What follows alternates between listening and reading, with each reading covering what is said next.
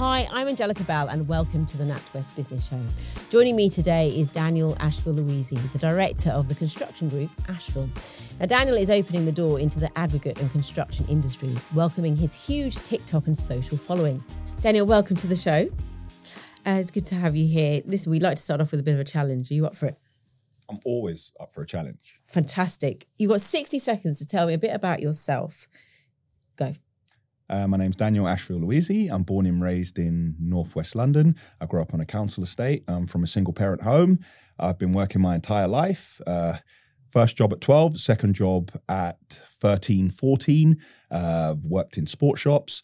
I finished my GCSEs, A-levels. I went to university. That didn't work out. I left there, had a career change. I've grown a group of construction companies, and that's how I got here today. You covered a lot in that, and also you did well from your background. I think. Mm-hmm. Do you think you did, or because you brushed over that because council estate, mm-hmm. single parent, but you still got your GCSEs, A-levels, and you still had this drive to make money. Yeah, I always had a drive to make money, but the drive to make money, the reasons behind it have changed as I've got older. Because when I was a bit younger, the drive to make money was so I could have nice things like everyone else. Mm-hmm. Like I want those trainers and I want that tracksuit because when I go somewhere, I don't want to feel embarrassed that my clothes are this. So if we're all going ice skating, I want to have money to go ice skating or go to the cinema as well. So that, and then the motivation kind of changed as I got older. So that entrepreneurial spirit came from a young age of survival. Yes, very much so. So how did the construction side come into this? Well, as well as survival, it was my mum a lot of the time as well. Because I used to see my mum carry the bags of shopping home, and I used to always see, you see people show their hands I show my hands, calluses from training. My mum had calluses from carrying heavy shopping bags. And my mum would get in, and as soon as she got in, I used to go play centre after school because she couldn't collect me. And then whenever she got home, straight away, I'd hug my mum and she'd be freezing. And my mum's hands were rough like mine from carrying shopping bags. And my mum always say, you don't want to be like me when you get older. You don't want to be like me when you get older. You don't want to be like me. You have to be a good boy. You have to work hard. You have to get a trade. You have to study. So my mum kind of put that in me from very young. Mm-hmm. And when I went out into the world, I kind of had that behind me already, and it was always in the back of my mind. Well, your mum inspired you in the first instance, but how did you come about building Ashville, a group of construction companies? Well, it wasn't a straightforward story. It was a very windy road. It went this way, it went that way. And I need to say that I never planned to have trucks and I just wanted to build houses. I wanted to build on a large scale and do high-end developments. So is that because you thought this is a good way to make money? Yeah. Where did it come from? I'm trying to work out how. Here's one of the things that people never understand about me. When I'm doing business, I'm not thinking about the money there and then. I'm thinking about doing the best job I possibly can. I'm all about doing the best we can, doing it high end, doing a great job. And sometimes I think of the numbers second, which sometimes can be a bad thing, but long term, it's a fantastic thing for the business to always do everything 100% and do the best you can possibly do. So the journey started, and I saved some money and I began to do, I did a very small development in East London. Now, yes, I jumped onto the hype that if I buy a house in East London, when the Olympics come, I'm going to be rich. Well, more fool me, because that didn't happen. But, I bought a house in East London because I couldn't afford to live in West London or Northwest London. I bought a house there and I worked alongside subcontractors and I laboured. I wanted to learn about construction. I painted, I carried bricks, I took rubbish away, I scraped the tiles off the floor, I mixed multi-finish, I mixed adhesive. I just acted as a labourer and I worked with subcontractors. And then when that house was finished, I had money in the house and I thought, what am I going to do with this? So I remortgaged it and then I bought a flat round the corner in Silvertown. Again, I'm in East London because when the Olympics come, I'm going to be rich. Yeah, right. So I did that for a little while and I managed to build up a couple of pictures and a portfolio, and I made a website. And I'm going to be honest with you, a lot of those pictures were stock pictures. They were not Ashville pictures. I'm going to be honest with you. Yeah. I like it that you're just feeling you can just let it out. I mean, hopefully you won't tell anyone. I won't tell anyone. But yeah, there were a lot of stock images, and if you looked at this website, you'd have said, "Oh my God, look at this construction company. There's 500 people working here. They build skyscrapers." Really? Yeah, really, it was me at my mum's in my boxer shorts on a laptop, like typing away, like doing everything myself, laboring, doing absolutely everything. But luckily, the business began to grow over a few years, and I realized that margins in building, they were very small. So I realized the way for me to offer a complete service and to make the additional money to make it up was for me to supply people with their fixtures and fittings. Now, at the time, building companies weren't doing that. Developers were doing it because they had to, but construction companies weren't. So that's how I grew the construction company. But when the construction company grew, I began to need a lot of waste management. When you're digging a basement, you have to use a truck to take the earth away. Now, if you don't take the earth away quickly, you can have 10 people sitting in a basement who can't dig, sitting around doing nothing because they can't dig because they got no space.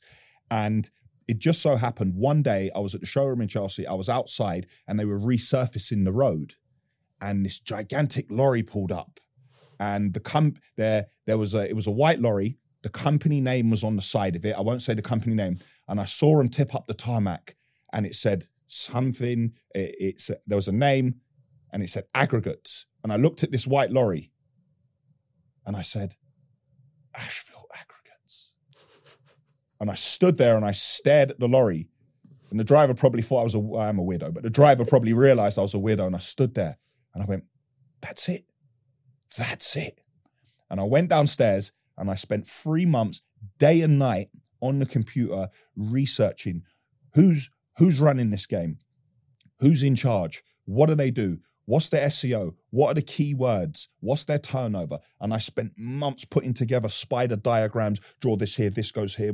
And I just spent, and every time I made a spider diagram, I then made another one straight away after, taking out the notes and the nonsense with a finalized piece. And I began to structure it and put it together. Then I got my own lorry. And when I had my own lorry, I used it for the basements. Now I am never late with a job because I have my own lorry and I'm not relying on anyone. So that part of the supply chain, I am now in control of it. But I realized when I took waste away, when I go to tip it, the same place where I tip it, they have the sand and the stone and all the stuff I'm buying from the builders merchants. I said, aha, you will not sell me this anymore because I will buy it myself. And then I managed to control that part of the supply chain also. So I'm bringing all of this in-house and I can be more efficient. But then a test came. I had this lorry. I only had one. I used to drive it myself, drive around, park up, laptop, hotspots, quotes, everything on the phone. Really? Driving the truck myself. Because I didn't have enough work to employ a driver. But I got this truck myself. I'm really proud, says Ashville on the side. A test came. After that job finished on the basement, we didn't get any basement digs for 3 years. Sod's law. So now I've got this big truck. What am I going to do with it? And I thought, once again, a moment. So at that moment, I realized, hold on a minute.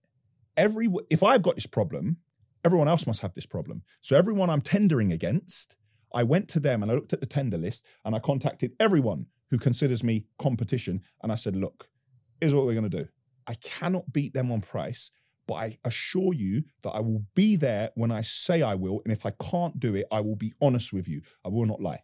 Turns out that's enough. So I started using my truck to do other people's work. So my build firm are building and my competition, I'm round the corner on his job, giving him sand.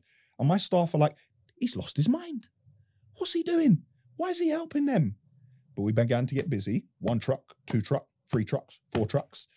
And that side of the big business began to grow. Then I started to lose business because I don't have any skips. So the same man who has skips, he's offering people sand and he's offering waste management. I can't have this. I'm going doing skips. I ain't having that. So then I started doing skips. So now we're doing aggregates, waste management, and we're doing skips. So we begin to continue. Then we start to do tippers. Well, I can't have that. These people are taking my work. Trouble is, every job I go to, when people are digging or they're using material, when they're digging, what are they going to put in the ground? Concrete. Every job I go to, you got to wait for the concrete lorry. The concrete lorry isn't here. You got to move. Concrete's coming. So I went and bought a concrete lorry. I said, no, I'm not having that. We need to start selling concrete. Now, we ain't having this. But when I started concrete, I'm not starting from nothing, because the same people who use me for the materials and for the waste management, they are the same people using the concrete. So my existing client base, I'm going after them. You. Yes, I can provide everything. But then the company got so big that I couldn't get enough material. So I want so much material, and I'm putting such a strain on my suppliers. And also I'm going after the same work as my suppliers. Now it's a bit of a problem. So I had to figure out a way that I was going to get material. So then I began to run trains. So I bring trains of material, about 1,500 ton a time, from other parts of the country who I'm not in competition with because they're so far. Then I'm irrelevant to them because they're so far on the other side of the country. I bring the material by rail and then I distribute by my trucks. That is how we got here today. Let's talk about your business, the construction business Ashville, because traditional forms of media like TV would not have embraced what you do in the way that social media has sort of taken to you. And I think that's been really smart. And you've been really calculated about how you want your business to be portrayed and how you want it to be perceived. I have. And when I started, I thought the best thing I could do was share what I wanted to know. So when I was getting into the various different businesses, I was trying to find out what was going on, and I couldn't get any information from anyone. And I made a lot of mistakes, and I had to do a lot of research, spend all night reading. But there's only so much you can read because a lot of it is learned in the field. So I just began to share my story, what exactly I'm doing, the challenges I face, how I overcome them, and the challenges I had to get to this stage. Because I believe there's probably people at various stages of what I'm talking about, and probably there's people before me, people past me, but I believe that I can add value to them as well, what I'm telling them, so they don't make the same mistakes I did. Mm-hmm. So you saw sort of a gap. I did. Nobody was sharing what they were doing. Nobody was sharing it. I mean, for me, growing up as a kid, everyone likes trucks, you like diggers, you like trains, and nobody was sharing it. And I thought there was this industry as a whole, nobody was telling their story and nobody was sharing. It's all very hush-hush. You can't talk about how many lorries you got. You can't talk how much your machine costs. You can't talk about any of this. You can't talk about if you had to finance it because that means you got no money. So I just thought, well, why don't I just share what I'm doing on a daily basis? So what methods have you used to draw in sort of audiences, customers, potential employees into your industry? I think being honest. I think being honest and when I looked at social media before I did any of this, everything was very showy, and everything was you have nice things, and everyone was really happy, and everyone was smiling, and they had a very expensive watch, and had a nice car, and they take a shop outside a designer clothes store, and I thought to myself, this is not to say that I'm not doing well, but this isn't my life, and this isn't real life.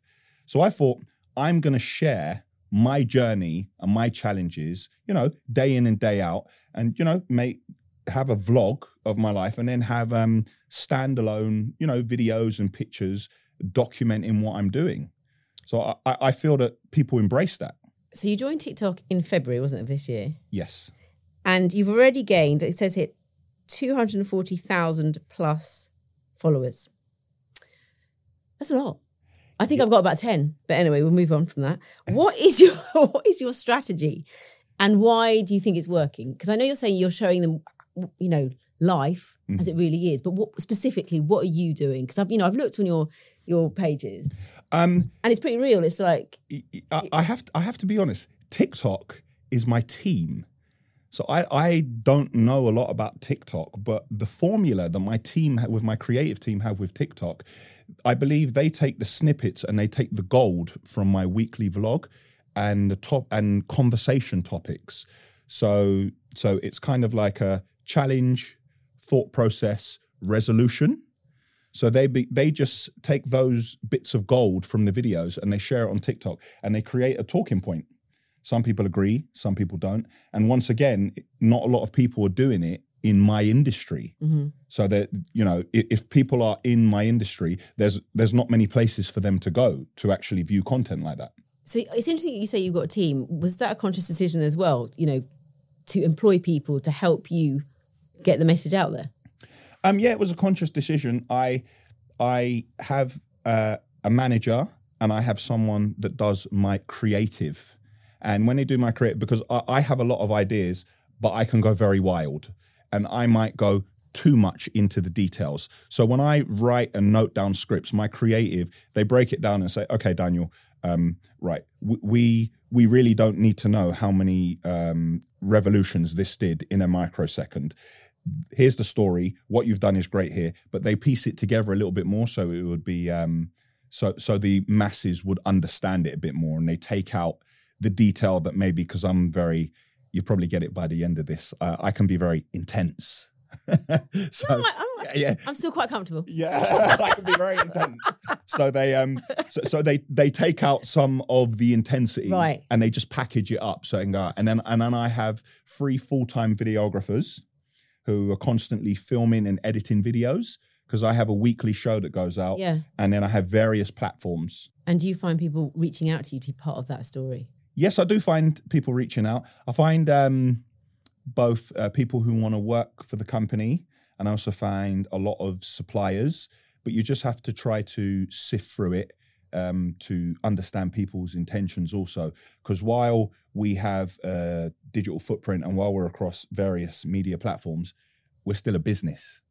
You know, when all is said and done, the business has to succeed or there are no videos. Work comes first, digital platforms and media, they all come second. So you just have to sift through everything that's coming into you and try to make sense, try and work out people's angles, because obviously everyone has their own agenda. Yeah, and see who the people are that we can work with to push the business forward. And do you think being part of, your growth journey motivates the people that you have working for you? I would say yes, most definitely. And I would say because it gives them insight. Because I have various companies, I've got staff who are on construction sites and they're barely at the depot. And then I've got people who are at the depot every day. And then I've got people who are out on the road. So there's various people in different companies that barely interact with each other. So somebody in the construction company doesn't see me for 3 days. It's like, where's he been this week? He hasn't been here. They end up watching the weekly show and they thought, oh, he was by himself in the yard. He was by himself in operations. And they kind of learn my thought process.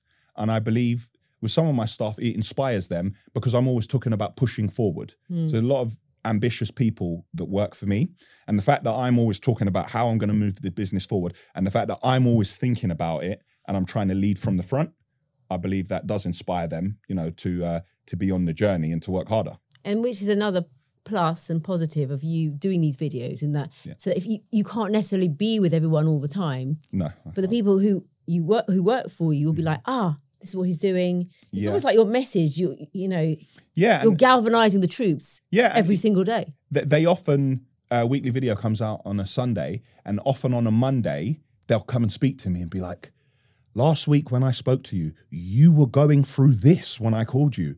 Like, how did you? And I'm like, well, it wasn't your fault, was it? And they'd be like, yeah, but you should have just told me. I would have left you be for it. I was like, no. The job's got to get done. Don't worry about it. So it gives them insight. It says here that you've got people from health and safety officers, tyre fitters, social media creators, like you said. And I guess that's one way of keeping them motivated, like we talked about. But what about day to day? I try to lead from the front.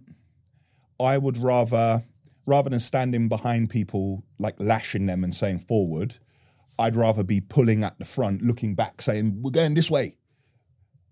That's kind of my management style. And I think that a lot of the jobs within my business, more or less every job in the business, let me caveat this before my staff jump on it. I've never driven the pump lorry and I've never been a tyre fitter. So other than that, and I'm not a qualified accountant, but other than that, most of the jobs within the business, I've done it myself. So when I have conversations with staff, or there are challenges, or there's something they can or can't do, or they think there's a better way we can do it, they have the knowledge that I've actually done it. And sometimes, you'll see one of my trucks out and maybe I've got an hour free, very unlikely, and then I'll be on the road. And then when all my drivers see me on the road on the truck, they start high beaming and Daniel's out on the road as well. And it's like, forward, glory. I just try to lead from the front. And I don't really ask people to do things that I wouldn't do myself. 100%. do you find that your management style has changed and adapted as your business has grown? It's had to. I have been accused, and rightfully accused on many occasions, of micromanaging. Oh, really? Can you imagine? I can't see that. Yeah, you see? And and I have had to adapt my management style because the machine is now so big. Yeah. If I'm getting involved in, well, I can hear a puncture on that tire. Let me go and change that puncture myself. My eye, I'm looking at the hole right in front of me and I can't see the road ahead. So I've really had to adapt my management style, and I've had to put capable people in place, management, and hopefully what I do with them trickles down to the people on the ground. Do you think you still face the same challenges as a small business, such as driving recruitment and maintaining staff satisfaction? I mean, I don't think we have a problem with recruitment. Staff satisfaction, I try to stay on top of that. I try to invite people into my office. How's it going? How are you feeling? You know, I don't want to get involved in the office. I don't get involved in the small talk, but I always invite people to come and sit down with me and tell me what you think.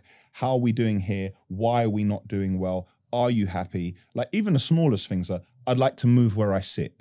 I don't want to be underneath the heater. Like, I don't want to sit there because it's very loud if I sit next to transport because the phone's ringing. I need to concentrate more. Can I sit here? You know, can I slightly change my working hours because I have this commitment outside of work? So I try to listen to my staff and I try to stay on top of it. So I think a lot of my staff are happy. Mm-hmm. And you try and accommodate it? Is that how you overcome those sort of challenges? I try to accommodate it, because without the people in the business, like, where am I going to be? I'll be by myself. And if I was by myself, I'd have nothing. So you have to accommodate people. And as there are times when I need them to work around me and work around the business, and they don't complain. So when I need to work around them, I assume that they don't want to hear any complaints from me, because that's good management, because it's like, you know, you scratch my back, I scratch yours, in a way, isn't it? I try not to develop a short memory. You know, I try not to. If 2 years ago I had to not be here and somebody was by themselves and they were under pressure in, 24 months, 36 months, when that person asked me for something like, I've used all my holiday, but I haven't been away in a while, can I have another week? You need to remember what that person did for you before, and you need to remember the value of that person. And obviously I don't want to burn my staff out either, do I? Daniel, what 3 actions can you give to traditional businesses to help them improve their management style? Try to get your brand out there more. Work with creatives. And share your story. Well, we've got to go soon. We could talk all day. But Daniel, what is the best piece of advice you've ever been given? Best piece of advice I've ever been given, I'll have to explain it to you.